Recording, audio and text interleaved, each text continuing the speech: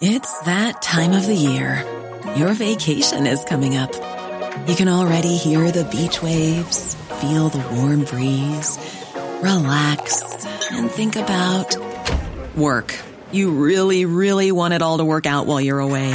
Monday.com gives you and the team that peace of mind. When all work is on one platform and everyone's in sync, things just flow.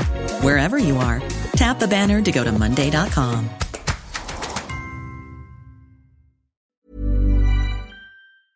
This podcast contains explicit language. Oh my God, is this mic stand still wobbly? How do we not have a wrench? Still.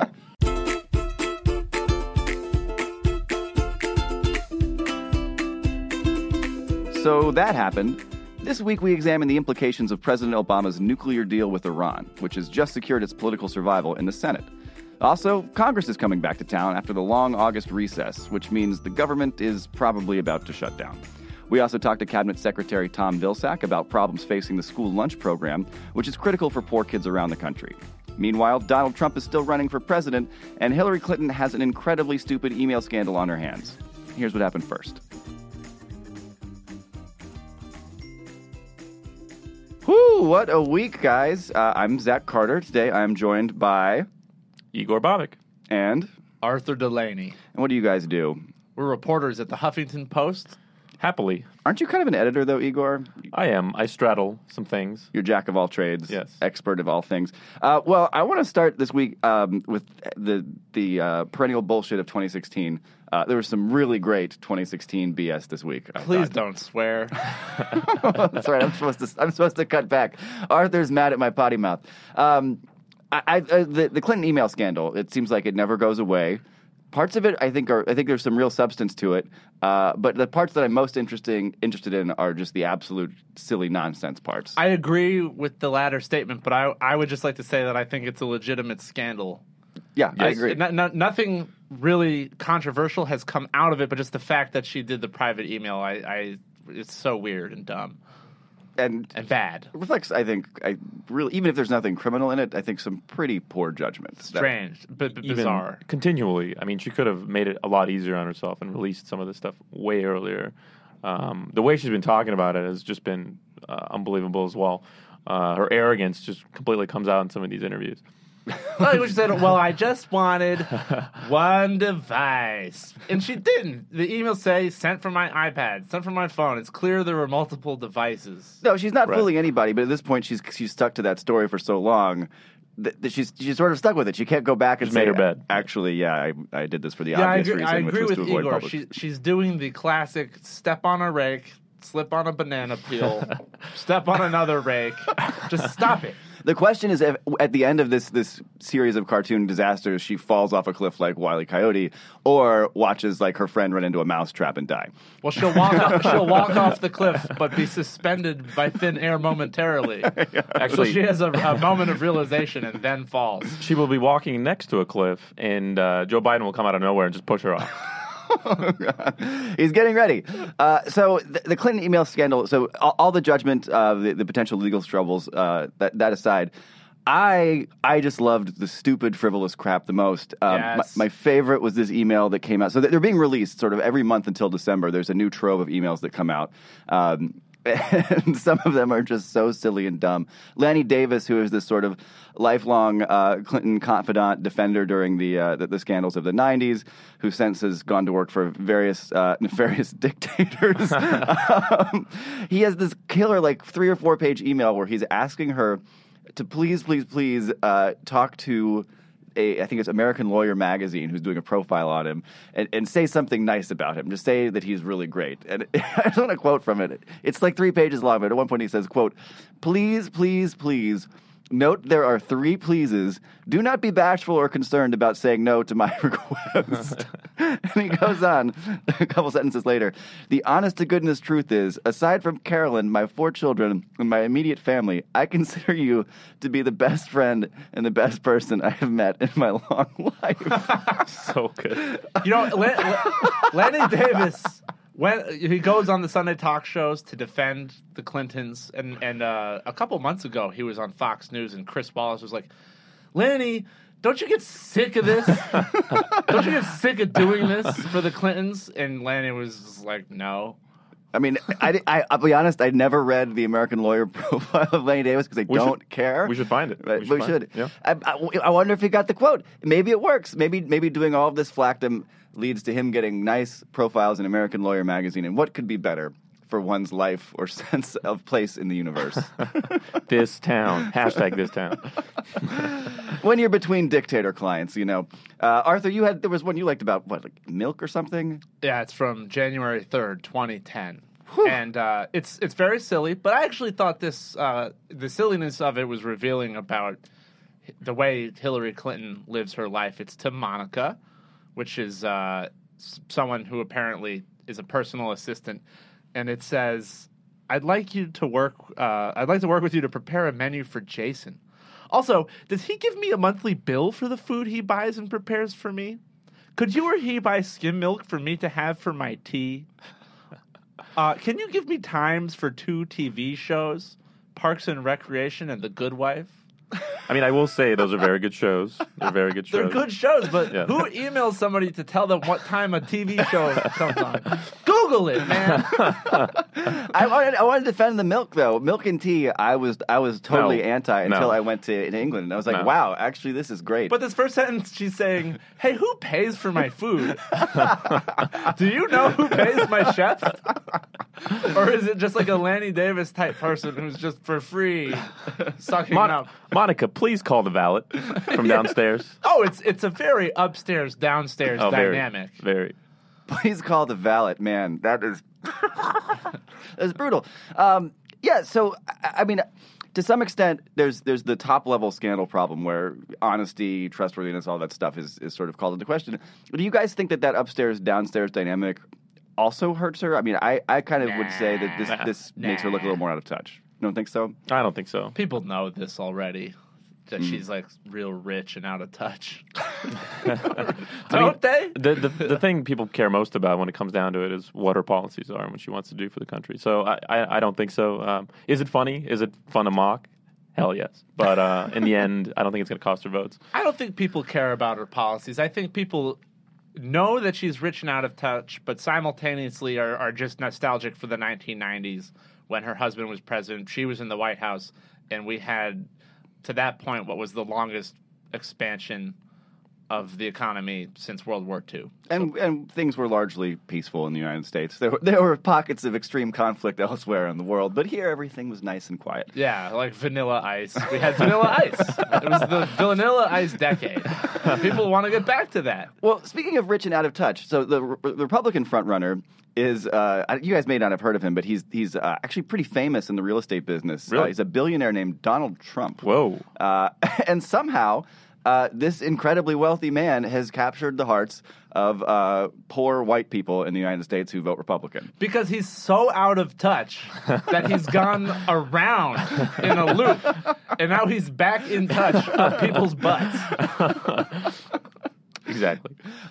So we did a poll this week. HuffPost commissioned it, which asked both Democratic and Republican voters whether they agreed with a certain policy position. And to one group, we'd say this is President Obama's policy position, and to another, we'd say this is Donald Trump's policy position. Because even though Trump has said all these horribly racist things about immigrants and other people in the United States who are not white, he actually says a lot of things about Social Security being, saving Social Security without cutting it that the president agrees with. And when you hear the really, really dramatic finding of the poll, I think, is that when Republicans hear that something is an Obama policy, they don't like it. But when they hear that it's a Trump policy, exact same policy, they're far more likely to say that it's something that they support. I mean, numbers jump from like 20% to 50% approval for straightforwardly liberal policies, like let's protect Social Security without budget cuts. Did that surprise you, Igor? On one hand, yes. On another, it really didn't. Considering that, when we had Bush in office, every Democrat and liberal was extremely upset about his foreign policy, drones, secrecy, and all that. Obama comes in, and what do liberals do? They shrug at it. Mm-hmm. So, I think it cuts both ways. But I think it does show to the extent to which Republican leaders, especially, have underestimated Trump. and his appeal, and really their coalition, their base. Social Security is not the best example, though, because it's so broadly popular to begin with that the Trump effect was more modest. But you got Republicans feeling happier about affirmative action when it's put to them as like a Trump thing. That's insane. I mean, the Iran deal, too. I mean, the Iran deal, do you agree with John Kerry or Donald Trump? Republicans come in like under 20% saying that this is a good deal or that it shouldn't be torn up on day one of the next presidency when Kerry says it. When Trump says it, it's like well over 40% say that they agree with that statement. Listen, Trump is a god. He is the Tom Brady of the 2016 election. That's yeah. You're totally right, because that's his approach to everything. When a reporter really corners him and asks a question such as, "What is your policy? How will you do it?" His answer is, "Oh, it'll be great, because I'm great." Because he wins. Yeah. He wins. He's a winner. How will you build a wall? This is an actual one. How will you build a 3,000-mile long wall? And he's like, "Well, I built a tall building." He built many tall buildings, actually. With undocumented labor, which fits his plan to make the Mexicans pay for it. So there's no hypocrisy there. Ever. Well, Tom Brady and Donald Trump actually know each other. There are a lot of photos of them sort of schmoozing together in public. And Donald Trump has been defending the Patriots quarterback against the Deflategate controversy. He called it. He called that the judge would reverse the order. All rich people know each other. Yeah, they just sort of hang out and fix the elections, and then they all go home and cry. They hang out at the country club, at the Trump golf course. Trump was right about Brady. This Brady story was stupid. It was dumb. But I will say the decision came down on a technicality, not technically whether he was guilty or not. The technicality was better than a technicality. It was a technicality in the sense that they weren't saying whether the footballs had been deliberately inflated. Right. They were saying the NFL violated its workers' rights. Right. Which is a very compelling reason for a judge to throw this out. So I was pleased with that. Listen, any decision against the NFL and Roger Goodell, I'm for. So yeah, it's the NFL is essentially one of the clubs where rich people who know each other hang out. Roger Goodell will go home and cry in his big $30 million pile of money now, and he will have a great time. Yeah, I mean, his 1,000 thread count silk pillow. We have to be clear. The NFL represents the owners in the league, so That's all. Roger Goodell is the agent of capital in football. So people can say what they want about Tom Brady being a rich, out of touch quarterback, but he is actually on the labor side of this dispute. He works really hard. He's really good. He is the common man. He's on a strange diet. When his parents come over, after they leave, they say, "So where are we going to get dinner?" Because he feeds them like nuts and berries. Tom Brady's a hardworking man and a winner. Well, that's great, guys. I think that's all we have for this on Donald Trump. I do want to say before we go, if you look at the way that his appeal has been presented to the public, the media sort of looked at it and said it's so hard to understand after all of this Tea Party stuff. The Republican Party has become so unpredictable. I don't think it's that unpredictable that somebody would turn against immigrants and support populist economic policies like on Social Security and stuff after an economic downturn. That seems like a pretty popular thing that's happening in other parts of the country, and you kind of see that in the various like refugee crises, which were also making headlines this week in Hungary and in Turkey. Yeah, it's just too bad like the authoritarian figure who pulls these things together is a guy with a comb over instead of like a real buff guy. I mean, they're all guys with comb overs, right? Right. Like, couldn't we get like someone who's a little easier around the eyes? Nope, that's that.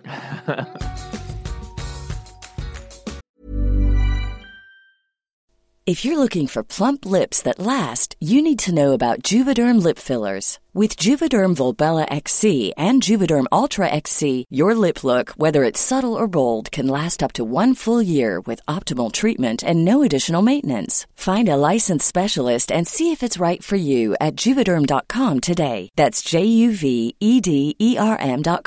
Add fullness to lips in adults over 21 with Juvederm Volbella XC or Juvederm Ultra XC. Do not use if you have severe allergies or a history of severe allergic reactions, or if you're allergic to lidocaine or the proteins used in Juvederm. Tell your doctor if you have a history of scarring or taking medicines that decrease the body's immune response or that can prolong bleeding. Common side effects include injection site redness, swelling, pain, tenderness, firmness, lumps, bumps, bruising, discoloration, or itching. As with all fillers, there's a rare risk of unintentional injection into a blood vessel, which can cause vision abnormalities, blindness, stroke, temporary scabs, or scarring. For full, important safety information, visit Juvederm.com.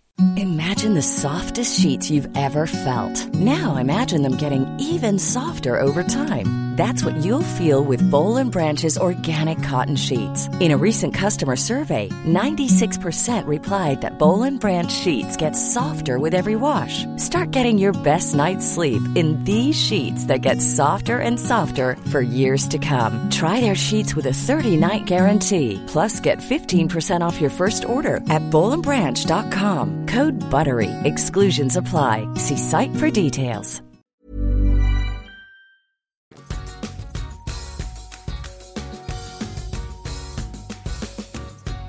We're back. This is Arthur Delaney, and I'm joined once again by Zach Carter. Hi.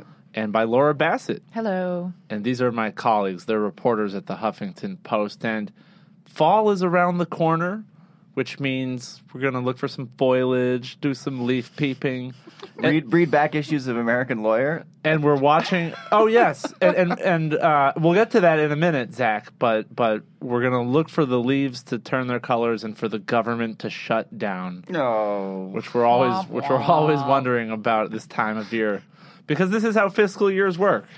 It's when October comes around, the shutdown. The shutdown fairy puts a tooth under your pillow or something. Oh, and we had a shutdown over Obamacare that Ted Cruz did for us a few years ago. We did not have a shutdown over Obamacare last year, and this year we have a different sort of shutdown that Laura has done some reporting on and can tell us about. Right. There are some members of the Republican Party who would like to shut down the government over Planned Parenthood funding. Because of a series of videos that came out that show Planned Parenthood engaged in donating fetal tissue for medical research, which Republicans believe is the sale of fetal body parts. Well, what they're saying is these videos show that the entire enterprise of abortion is actually just baby body part trafficking. Right. As if they harvest babies and traffic them. As if that is the reason that abortions happen. Right. Yeah, what's crazy to me about the way that this has gotten, I mean, because this story is still all over Fox News all the time. People still talk about these videos and speak of them as if it's just obvious that Planned Parenthood is engaged in criminal activity. I want to say criminal bacteria there, but like even the selectively edited video versions don't actually show Planned Parenthood even agreeing to any of these things. They explicitly turn people down in these conversations and say, no, we don't want to do that. That sounds like we would be making money off of baby parts. This sounds like a bad idea.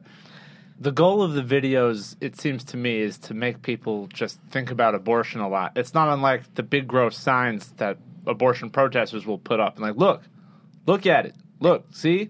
Think about it. It's exactly. It's like they caught doctors talking really frankly and bluntly about what everyone already knew abortion was, and they were hoping that it would inflame people enough.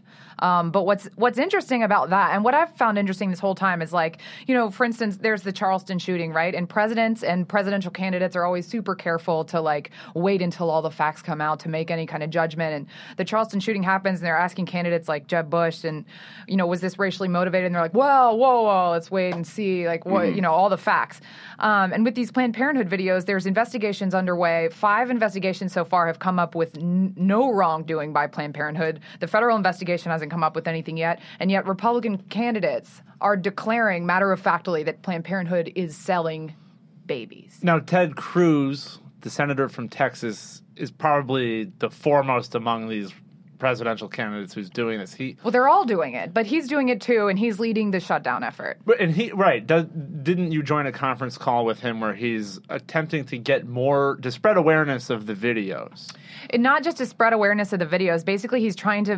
The call was with a bunch of pastors, like thousands of pastors across the country, evangelical Christians, and he's trying to get them to preach from the pulpit about Planned Parenthood to get public support for a shutdown. Basically, that's what he was saying on the call. He's like, tell your congregations to call their member of Congress and pressure them to insist on a government shutdown, because he knows that if they have a standalone bill on defunding Planned Parenthood, Democrats will block it. And so the shutdown is the only way to actually do something that has teeth. Now, wait a second. Is he saying he wants a shutdown, or is he saying he wants the defunding?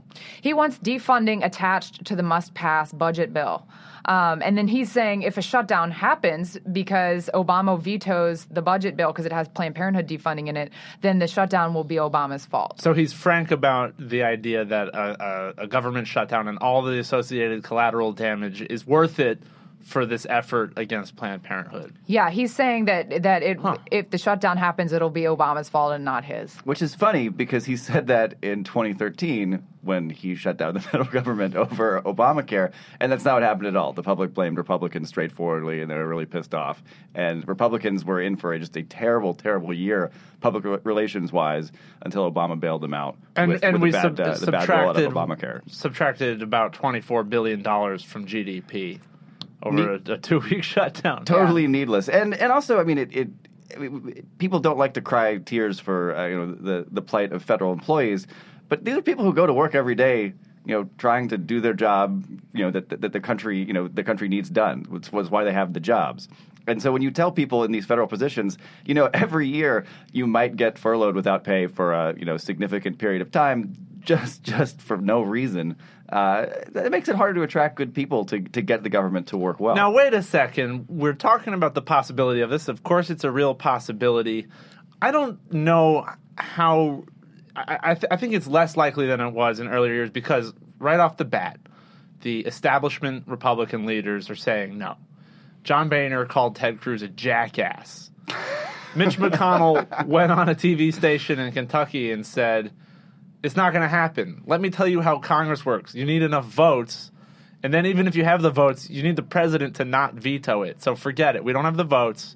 We're not doing this. So shouldn't that mean the shutdown watch is less vigilant this year? I don't think so, because I think this is what I remember 2013. That's what everybody was saying in the weeks and months leading up to what ultimately was a government shutdown. No one's actually going to do this. And Mitch McConnell was saying this is not smart, don't do this. The idea that the government was actually going to shut down seemed ludicrous. And then we got closer and closer to the budget deadline, and then boom, we actually shut down. I think as this gets closer, House Republicans, there's a really funny story in 2013 of Ted Cruz meeting with these hardcore conservatives at Tortilla Coast, right? Why is that funny? Tortilla Coast is a restaurant that's nearby. Yeah, but then one of the Republican leaders walked in. It was Kevin McCarthy. He was like, "Hey, what is this guy from the Senate doing with all of these House Republicans because here?" Tortilla Coast is on the House side, so Ted Cruz went over there on their turf. He jumped the fence, he was on the other side of the tennis court, and so Kevin McCarthy was just really pissed, and so he's going to get the Tortilla Coast band back together, and you're already seeing stories in the Atlantic where people are being like, we got to shut down the government here over this, otherwise the party's doomed. I respectfully disagree with you, Zach. I think that the issue is losing steam, not gaining steam, because these videos keep coming out and keep getting increasingly ignored by everyone because these state investigations are happening and turning up nothing, and it's sort of starting to get a little awkward and embarrassing for the Republican Party. Yes. And I think what's even more awkward and embarrassing for them is that after when Fury was at its highest, after the first couple of videos came out, that people ran a couple polls and it showed that Planned Parenthood was still way more popular than any Republican candidate, than the NRA, than the Supreme Court, than President Obama, than Hillary Clinton. I mean, people go to Planned Parenthood. They love it. They want it there. And so there's just not the public support for this, and Mitch McConnell knows that, and he's not going to die on that hill. Is that because people know you get all these other services at Planned Parenthood aside from abortion? Yeah, it's because everybody knows people who go there for health care. Like, people go there for birth control. If I'm in between jobs, that's where I would go for birth control. And even knowing that it's there to provide abortions, I feel like even people who are kind of will call themselves pro-life, they want the option there. They don't Yeah. want their option taken away, even if they're never going to use it, you know? And now federal funding for abortion is illegal. We have a Hyde Amendment in effect where the federal government does not subsidize abortion procedures, right? Right. So they're taking it to the next level. They're just going after the organization because, abortions are a small Right. part of what it does. Right. Defunding the organization doesn't even touch their abortion services. If you want an abortion at Planned Parenthood, you have to pay for it yourself. We're talking about Title X family planning money, and we're talking about Medicaid money, and all of that goes to birth control, cancer screenings, STD tests, non-abortion services. So really what they're doing is taking away women's ability to not get pregnant, which sort of goes against their ultimate cause, right? Yeah. It's so weird that a cause based on a hoax would actually be totally misguided and practically pointless. So hopefully the leaves will turn colors this autumn. I guess the Pumpkin government, spice lattes. the pumpkin spice lattes will return to Starbucks, and I guess the government will stay open. Before we're finished, No way, though. No way. Let me get it. I know we're trying to wrap, but No. I'm getting to you, Zach. We talked in the previous segment about whether Lanny Davis succeeded in getting Hillary Clinton to say something nice about him. Oh, that's right. His really long email to her. So did you find out if she gave him a favorable quote? Yes, I did. I tracked down this old issue of the American Lawyer magazine from 2010, and the quote did not make the article. There is no Hillary Clinton quote in the article. So if she did provide something, it was so lame that the reporter didn't put it in. Wow, the seasons are changing. But guys, what about the House? I mean, I know Mitch McConnell doesn't want to do this, but John Boehner, there are people who are saying, there's going to be a leadership fight over this. You got to get both chambers on board. I just feel like you guys are underestimating where the crazies are. I think we're going to just turn the page as the leaves fall. I think the tilt of the Earth's axis will yield a different quality of light, and we'll see everything differently. Oh, whoa. We'll see. All right. Bye-bye.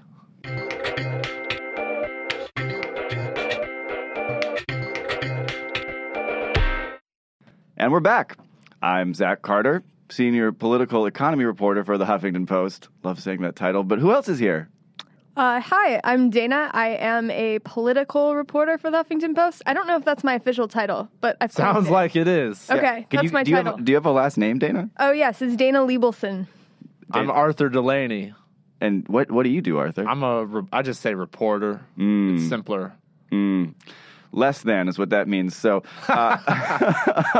so Dana, you cover a lot of really, frankly, horrifying stories. You did a big thing on children in prison a couple of months ago, and this week you had sort of a follow up on that, right? I did. So my original story was about a lawsuit that was filed by a bunch of inmates against the state of Michigan for how they were treated as children. They had a bunch of horrific allegations, including sexual assault by adult cellmates, use of force, and things like that. So what happened last week is that their case went to the Court of Appeals, and the appeals court threw it out on a technicality. And it's a very interesting technicality. Basically, what they decided is that the state's civil rights law does not apply to prisoners, which means it doesn't apply to kids in prison. So I found that, pretty surprising. It seems like many things are going wrong. Yeah, I mean, Arthur, if you Wait, first of all, state civil rights law doesn't apply? So there's a great backstory to this. That's what a civil rights law is. I thought civil rights, those were the big ones, like in the Constitution. So yeah, federal civil rights laws applies to inmates, but Michigan has this really weird backstory. Basically, in the 90s, this group of female inmates, filed a lawsuit saying they were being sexually assaulted by male guards. The state lost. They had to pay a ton of money, like $100 million. And in response, a bunch of lawmakers passed an amendment to the civil rights law saying, oh, hey, this doesn't cover prisoners anymore. Because they basically never wanted to pay that much money ever again. So basically, because they were sexually assaulting prisoners and had to pay a lot of money, they passed a law saying, if we sexually assault prisoners in the future, we don't have to pay for it. Yeah, that's pretty much what happened. So, as you might imagine, a federal court found this unconstitutional in 2007. Oh, good. I was like, is it just like this? Come on. But Goodness. But this particular case is in state court, and so the majority was like, hey, that federal law does not apply to us. Oh, That federal wait a finding. minute. What? I thought state courts had to listen to what federal courts said, right? Like district Technically, courts. it was a non-binding opinion, but Oh, those happen. Yes. So basically, this is totally BS. This is just complete crap. But for now, that means that there's at least a new legal hurdle for people looking for justice in Michigan. yeah, it's weird. It's not necessarily new because this amendment was passed in the late 90s, but it's been kind of reasserted. So now this case is going to go to the Michigan Supreme Court.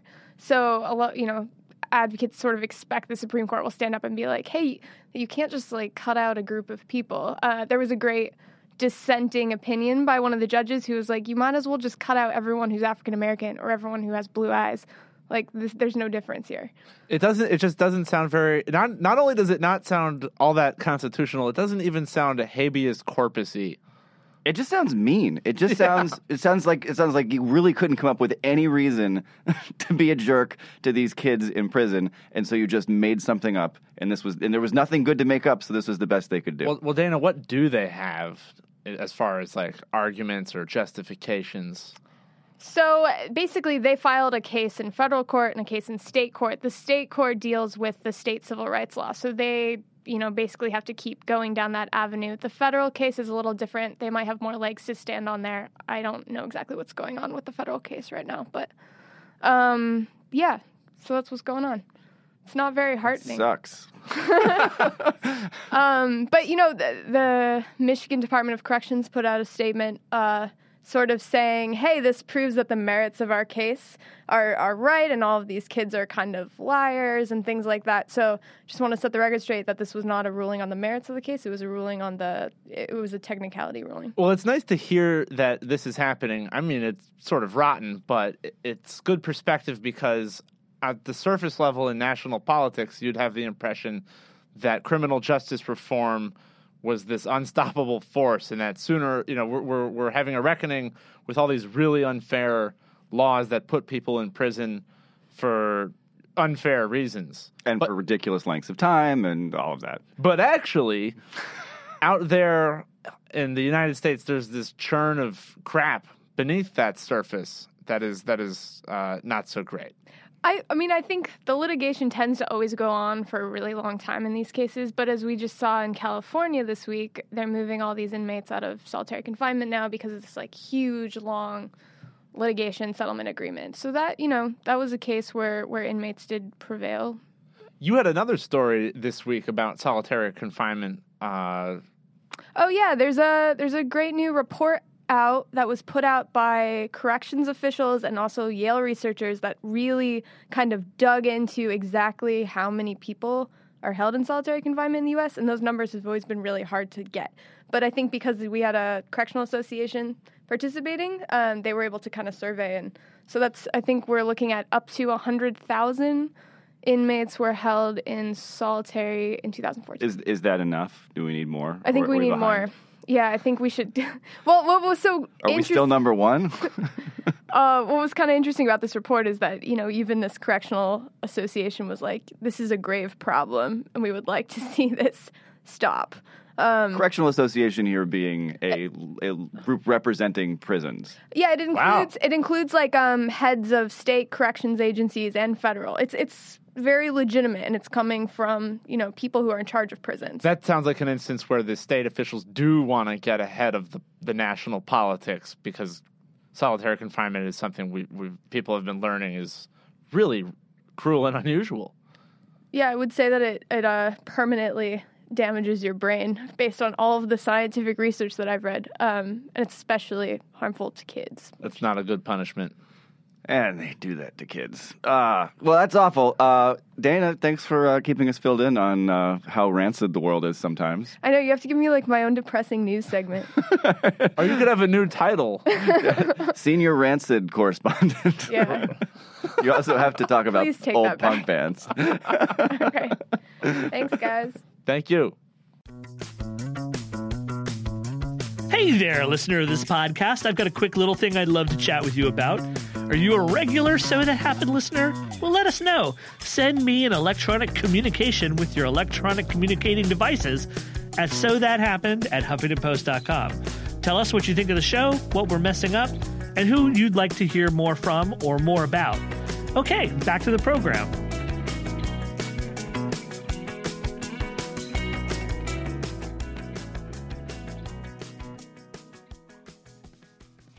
We're back. This is Arthur Delaney, and I'm in the office of U.S. Agriculture Secretary Tom Vilsack. Secretary Vilsack, thank you for joining us. Arthur, it's good to be with you.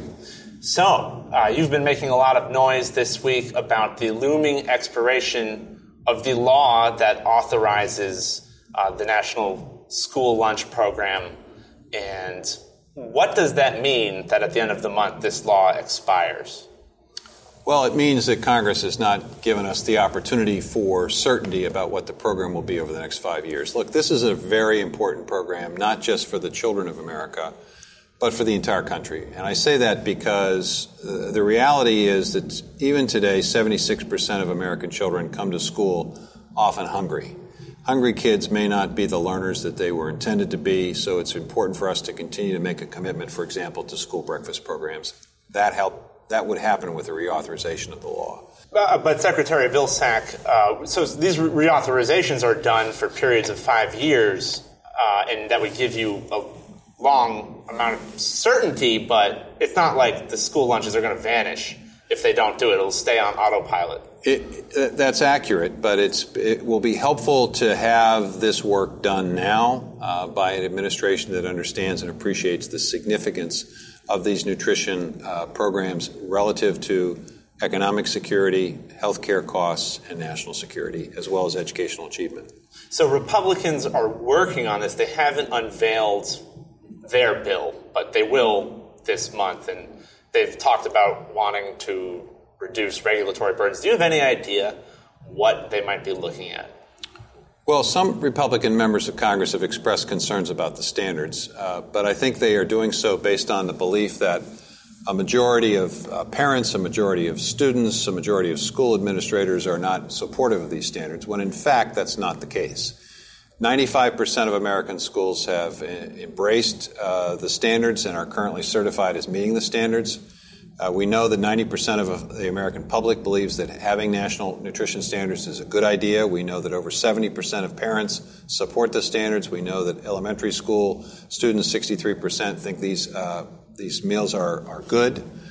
We know that even high school kids have expressed an interest in these meals, and a large percentage of them are supportive of the program. So we want to continue it. Well, one of the regulations that has been phased in the last 5 years is that all the grains served in these meals are whole grains.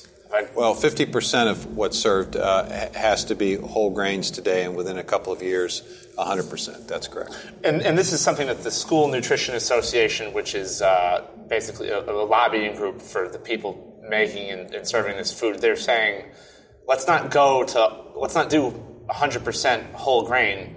Kids don't like it because we're talking about whole grain pasta, whole grain pizza crust, whole grain quesadillas. I don't eat that stuff. Do you? I mean, what? Well, I do, but the point of this is that we were aware of concerns specifically about pasta, and we provided flexibility to allow the food processing industry more time. Yeah. But we also know that there are a number of products that are whole grains that essentially have been embraced by students at schools, from tortillas to burritos to a variety of other pasta products that are being improved and are getting in a better place. So we've provided additional time, additional flexibility. What we don't want to see is a rolling back or a reversal of the progress that's been made. We don't want to see basically an unwillingness to embrace more nutritiously enriched and dense foods, because experts have told us that the foods that were being produced before the Healthy Hunger Free Kids Act was enacted and implemented had too much sodium, too much sugar, and too much fat, and not enough fruits and vegetables, not enough whole grains, and not enough low-fat dairy. So we obviously want to continue to do what's right for our kids. Well, I read that the whole wheat pasta was kind of falling apart when they would try to make it because it's not That was true a year or so ago. It's not necessarily true today. Food processing folks have stepped up, have reformulated items, and are now in a better position to provide tasty opportunities for young people with the whole grains. In fact, we have a series of recipes. We've worked on moving chefs into schools to assist schools. We've worked with school equipment grants. We've even had a program where we're taking schools that are struggling with these standards and pairing them up with similarly situated succeeding schools and allowing a mentoring relationship to allow those struggling schools to get in a better place. So there's higher uptake, or the polls show more approval of the whole grain and the standards in general among younger kids. And is it the USDA's hope that as those kids age, acceptance will be brought? The kids who are in high school right now who don't like it as much will be out of the system, and people will be less familiar with the white flour tortilla. Again, I think a majority of high school students, even a majority of high school students, are in favor of these standards. But having said that, well, it was 60%. Well, it was 63% of elementary school kids. There were additional studies that showed a high acceptance rate among high school kids in terms of these meals. But the point of this is that this isn't just the school lunch and school breakfast program in isolation. This is also part of the administration's effort to improve the Women and Infant Children program with a greater mix of fruits and vegetables, a way in which we're working with SNAP families to understand nutritional choices, the snacks that are sold in schools sending a consistent message, the My Plate initiative, even our effort at food waste to reduce food waste, all designed to create a generation of folks who understand what's best for them in terms of the choices that they make, and they have the ability to make the nutritious choice the easy choice. That's what we're about. Secretary Vilsack, obesity risen a lot. Most people are overweight or obese right now, but in the last few years, they're saying it may have peaked. And do you think that this law deserves some credit for that, or is it a broader trend? Well, I think it's a combination. I think the work we've done with our Women and Infant Children program has been helpful. I think the focus and attention the First Lady's brought to calories in and calories out with her Let's Move initiative, I think what we've done in the school lunch and school breakfast program, all of that is having a cumulative effect and impact in creating sensitivity on the part of Americans, and I think we're beginning to see plateauing of those obesity rates, and I think over time we'll see a significant reduction, as we have in terms of where this was 60 years ago or so, or 70 years ago when Harry Truman established the school lunch program. He did it because he was concerned that people weren't consuming enough calories. Yeah. So we put together these school meal programs now. Obviously, the problem is the opposite. I think we will be making the adjustments, and I think we'll be a healthier, happier, more productive country in the future, in part because of the work we're doing on nutrition. All right, Secretary Vilsack, thanks so much for joining us. Thank you.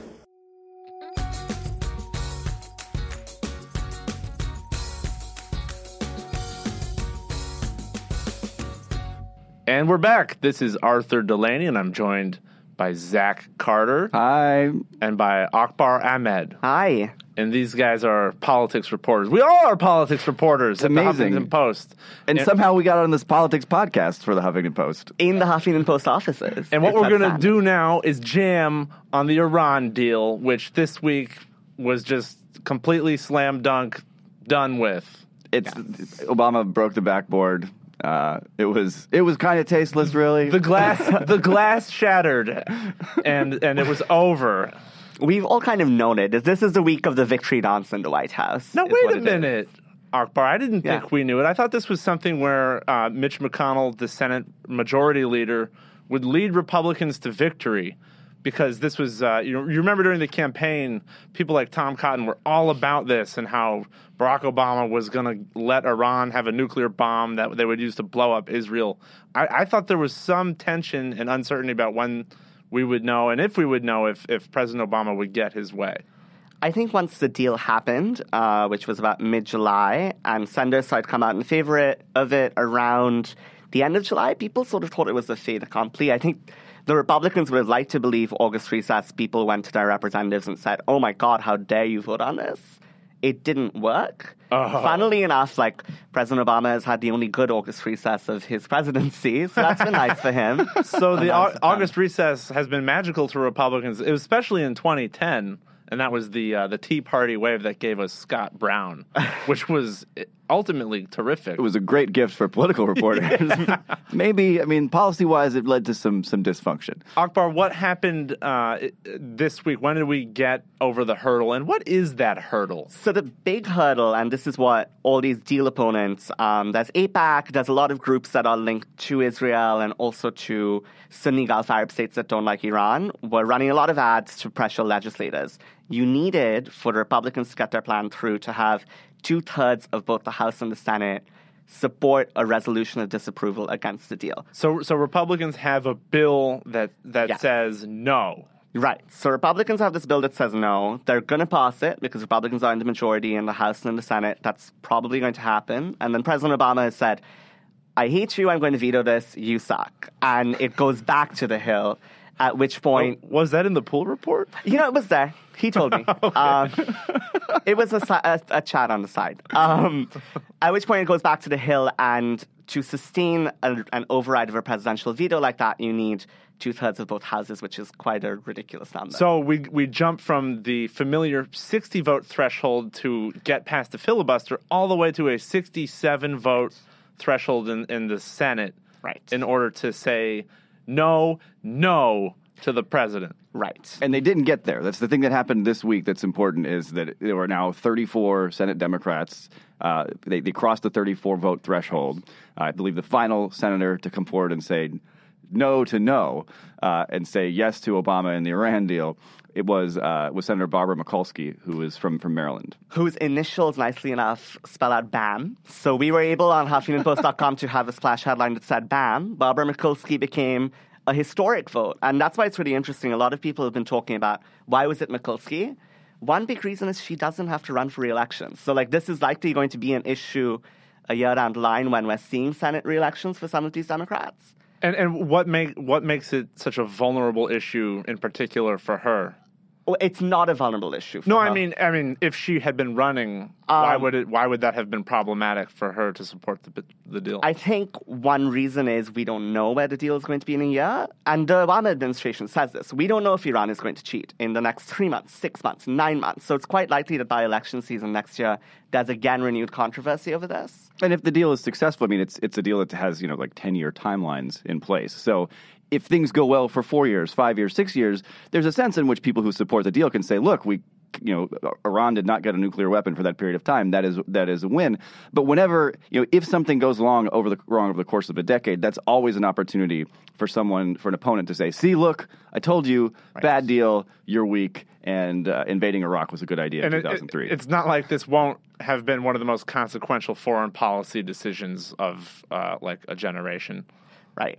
And it also definitely affects people's future in the Democratic Party. I mean, we still haven't seen any comment from Senator Cory Booker, who's someone who definitely wants a future in the Democratic Party, but we don't know where he stands on this yet. And the Middle East is going to be ugly for a long time, right? It's not like whatever the United States does in Iran, whatever it does in Syria, things are going to be ugly and violent there for a long period of time. And that opens anybody who supports any diplomatic position open to criticism, from vulnerable to criticism, and some of it fair, some of it not fair, but certainly to cheap criticism. So you look. I think a lot of these politicians like Cory Booker look at what happened to Hillary Clinton after she voted for the invasion of Iraq in 2003, which at the time was the thing that all the Democrats were doing. Everybody was cool with invading Iraq, except actual Democrats in the United States. But in Congress, they were in favor of it. And then within 6 months, it's oh crap, that was a bad vote. That's going to hurt me politically. People like Barbara Mikulski who are unveiling their positions. I guess everyone after Mikulski will be less momentous. But have they really not made up their minds, or are they just trying to have the most calculated and careful presentation? Some senators really haven't made up their minds, because you have to remember, and the White House is big on saying this, Congress was the one that put the sanctions on Iran that brought them to the table. Congress has always been more skeptical.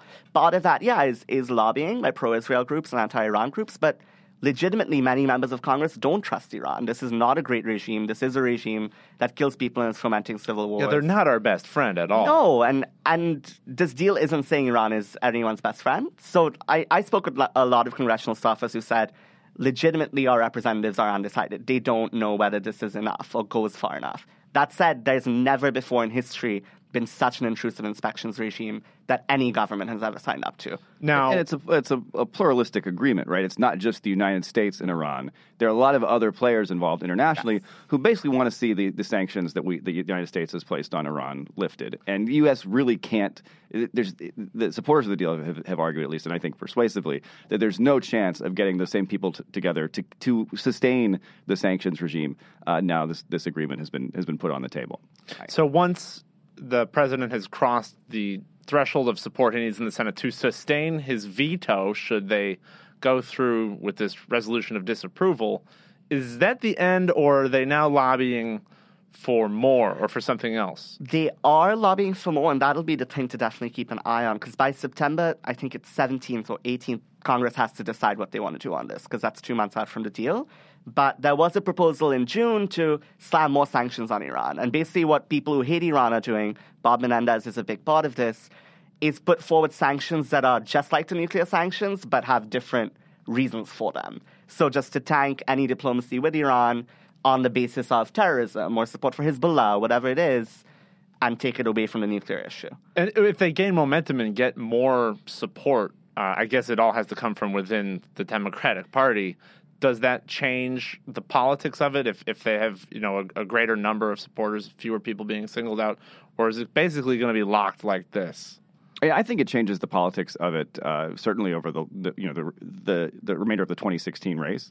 If you look right now, the difference between avoiding sustaining a veto, right, making sure that the president can keep this deal, and having Congress never actually even vote on a bill to say they disapprove of it, because if they can get to 40 Democrats, Mitch McConnell won't put a bill on the floor that he knows is going to go down. So if you never even get to that vote, I think that ends up showing sort of a core strength, the core strength of the Democratic Party. It makes it very clear this is the standard position of the Democratic Party. And I think you will see, particularly in the presidential race, the rhetoric will be much more, from whoever the Democratic nominee is, currently Hillary Clinton, who has been kind of all over the place on foreign policy over her career, but certainly much more hawkish than Obama during her career.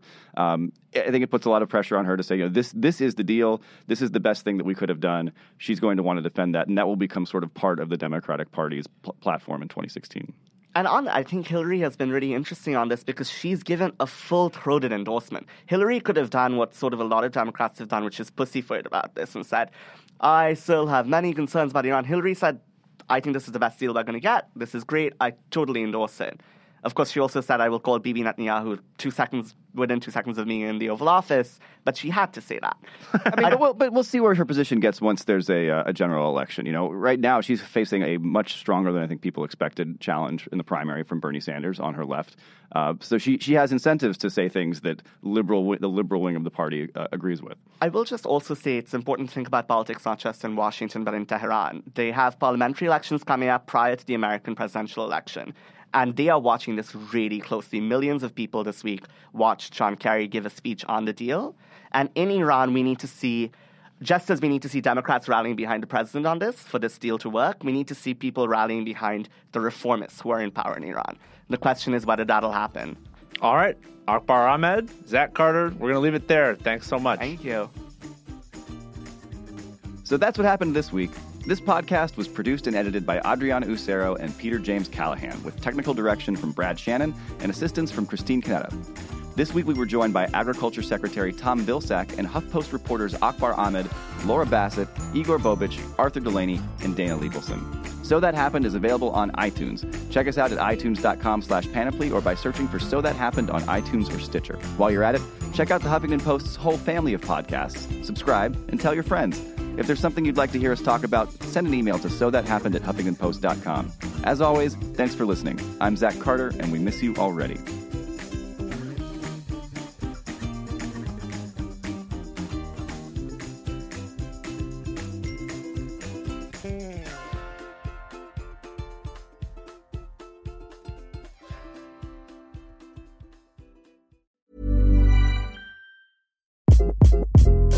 Hi, this is Craig Robinson from Ways to Win, and support for this podcast comes from Invesco QQQ. The future isn't scary. Not realizing its potential, however, could be. Just like on the recruiting trail, I've seen potential come in many forms as a coach. Learn more at Invesco.com/QQQ. Let's rethink possibility. Invesco Distributors, Inc.